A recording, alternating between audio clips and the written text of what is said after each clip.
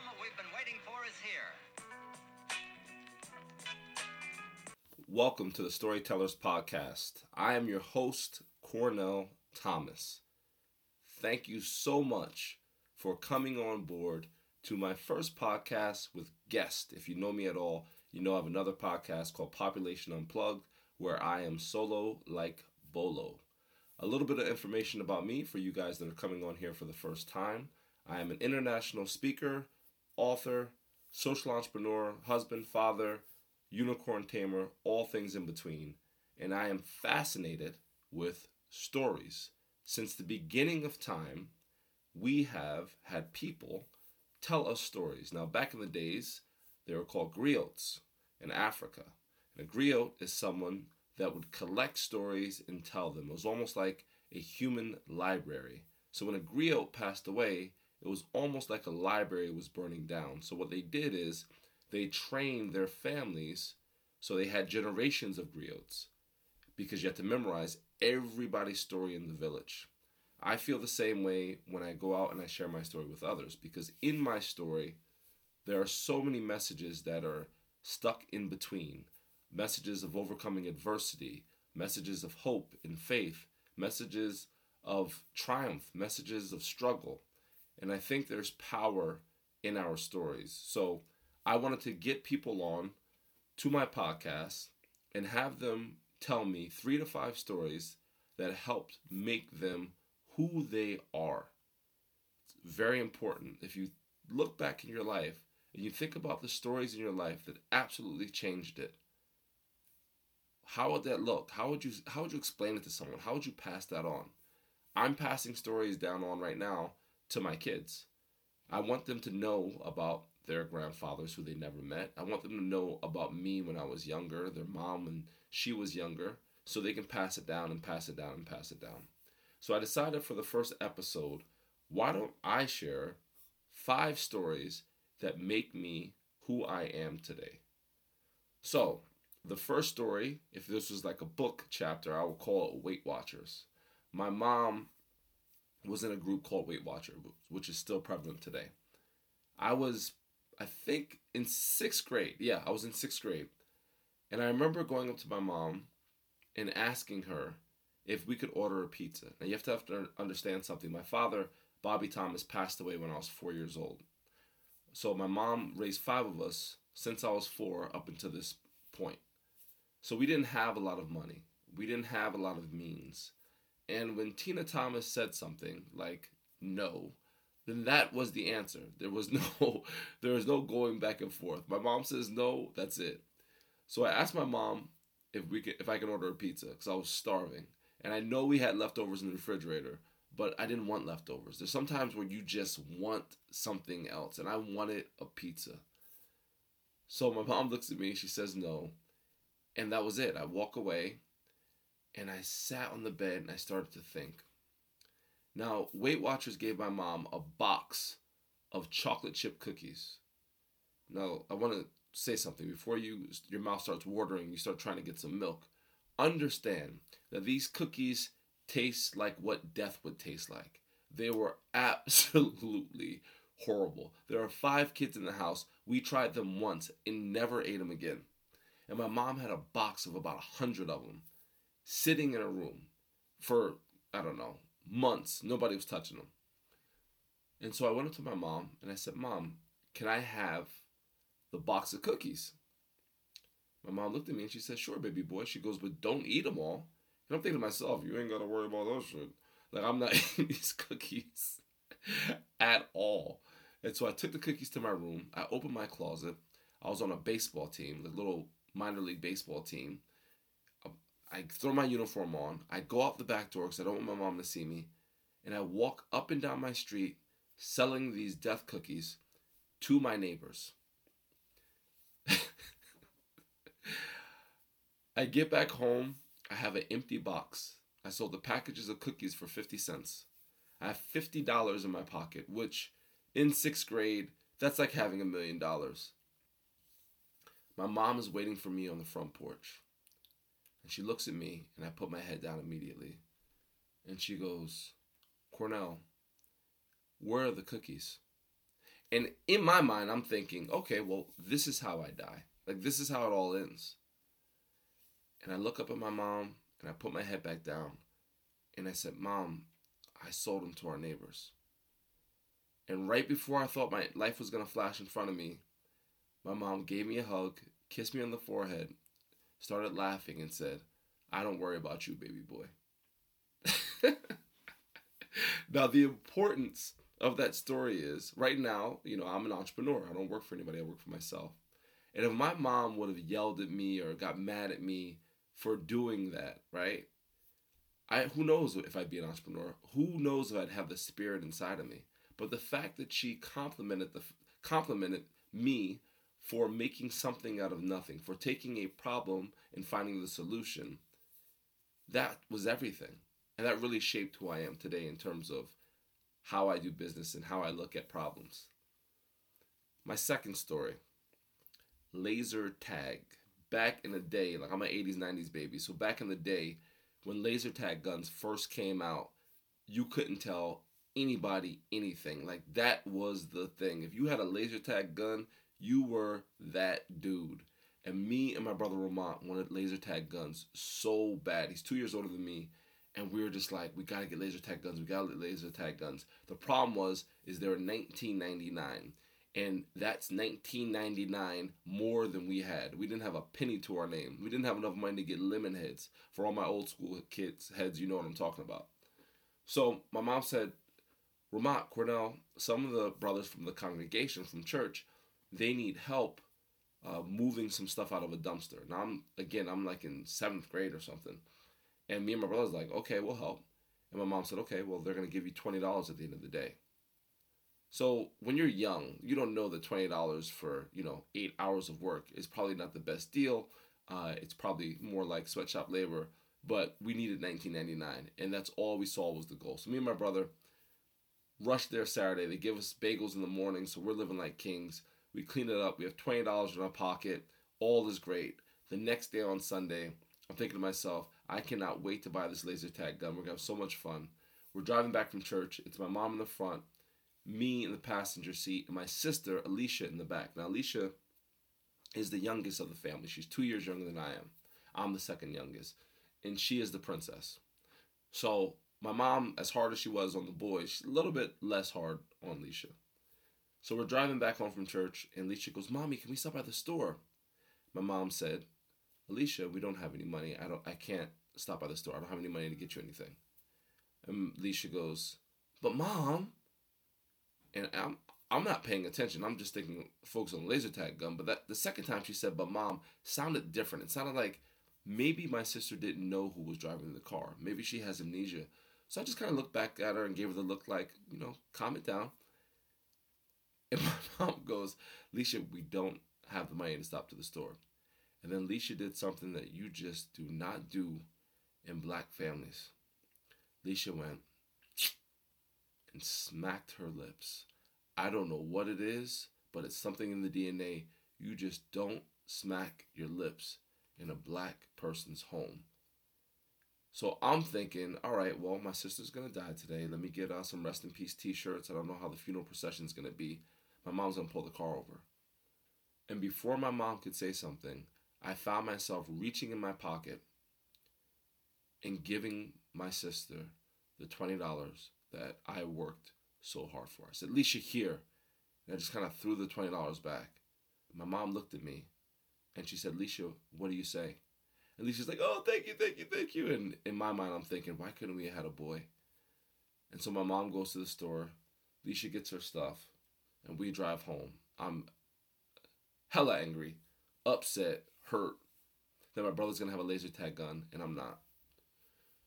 So I don't know if it was like a week or a couple days that went by, and I'm sitting in my room, and my mom walks in, and she puts $40 on my dresser. And I take $20 and I give it back to her, and I say, Mom, I only gave Alicia $20. And this beautiful woman looks me right in the eyes, and she goes, baby boy, when you give, you get back double. I gave my sister $20, even though I didn't want to. I gave it to her with knowing I wasn't going to get anything back. And that was the lesson my mom taught me that day. Like, you didn't expect anything back, you just gave. And I'll never, ever forget that. And transitioning into my next story, story number 3, it's one of the biggest giving stories outside of that one that has ever happened in my life. It's called Ray. This is a chapter in my first book. I think it's the second chapter in my first book. It's about a man named Ray. Now, when I was 16 years old, I decided to take up basketball. Now, if you see me, I'm about 6'5", black dude, look pretty athletic.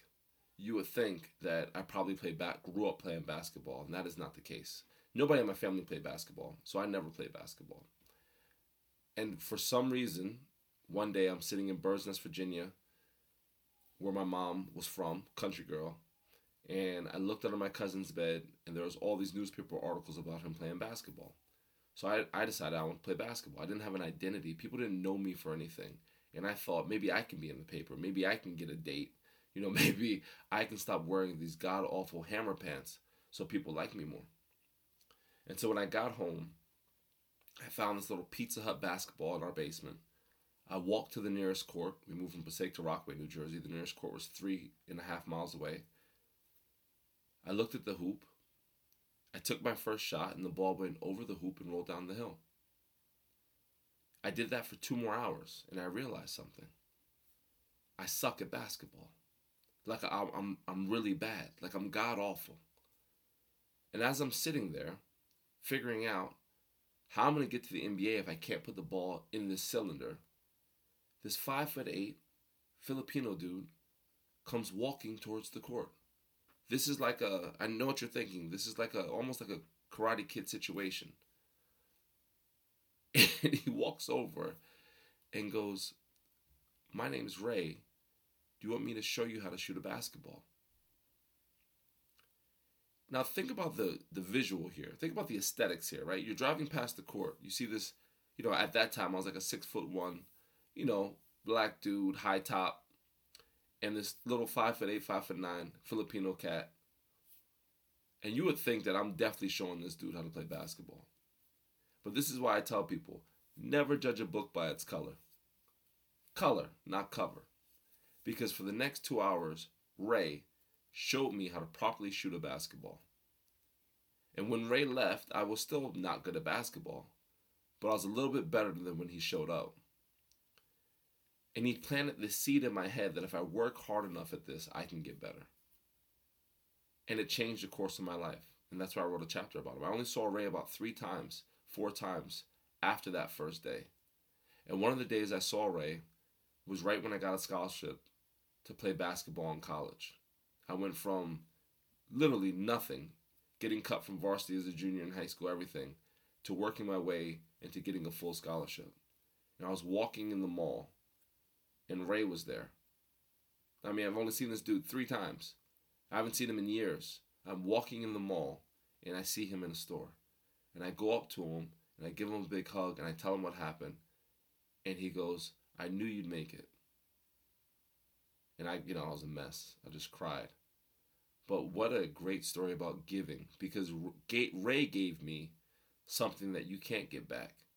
You can get back money. You can't get back your time. And that was such an important lesson for me. And that's why I give my time so freely now to people, because of what Ray did for me. My 4th story is called Biscuit. Biscuit.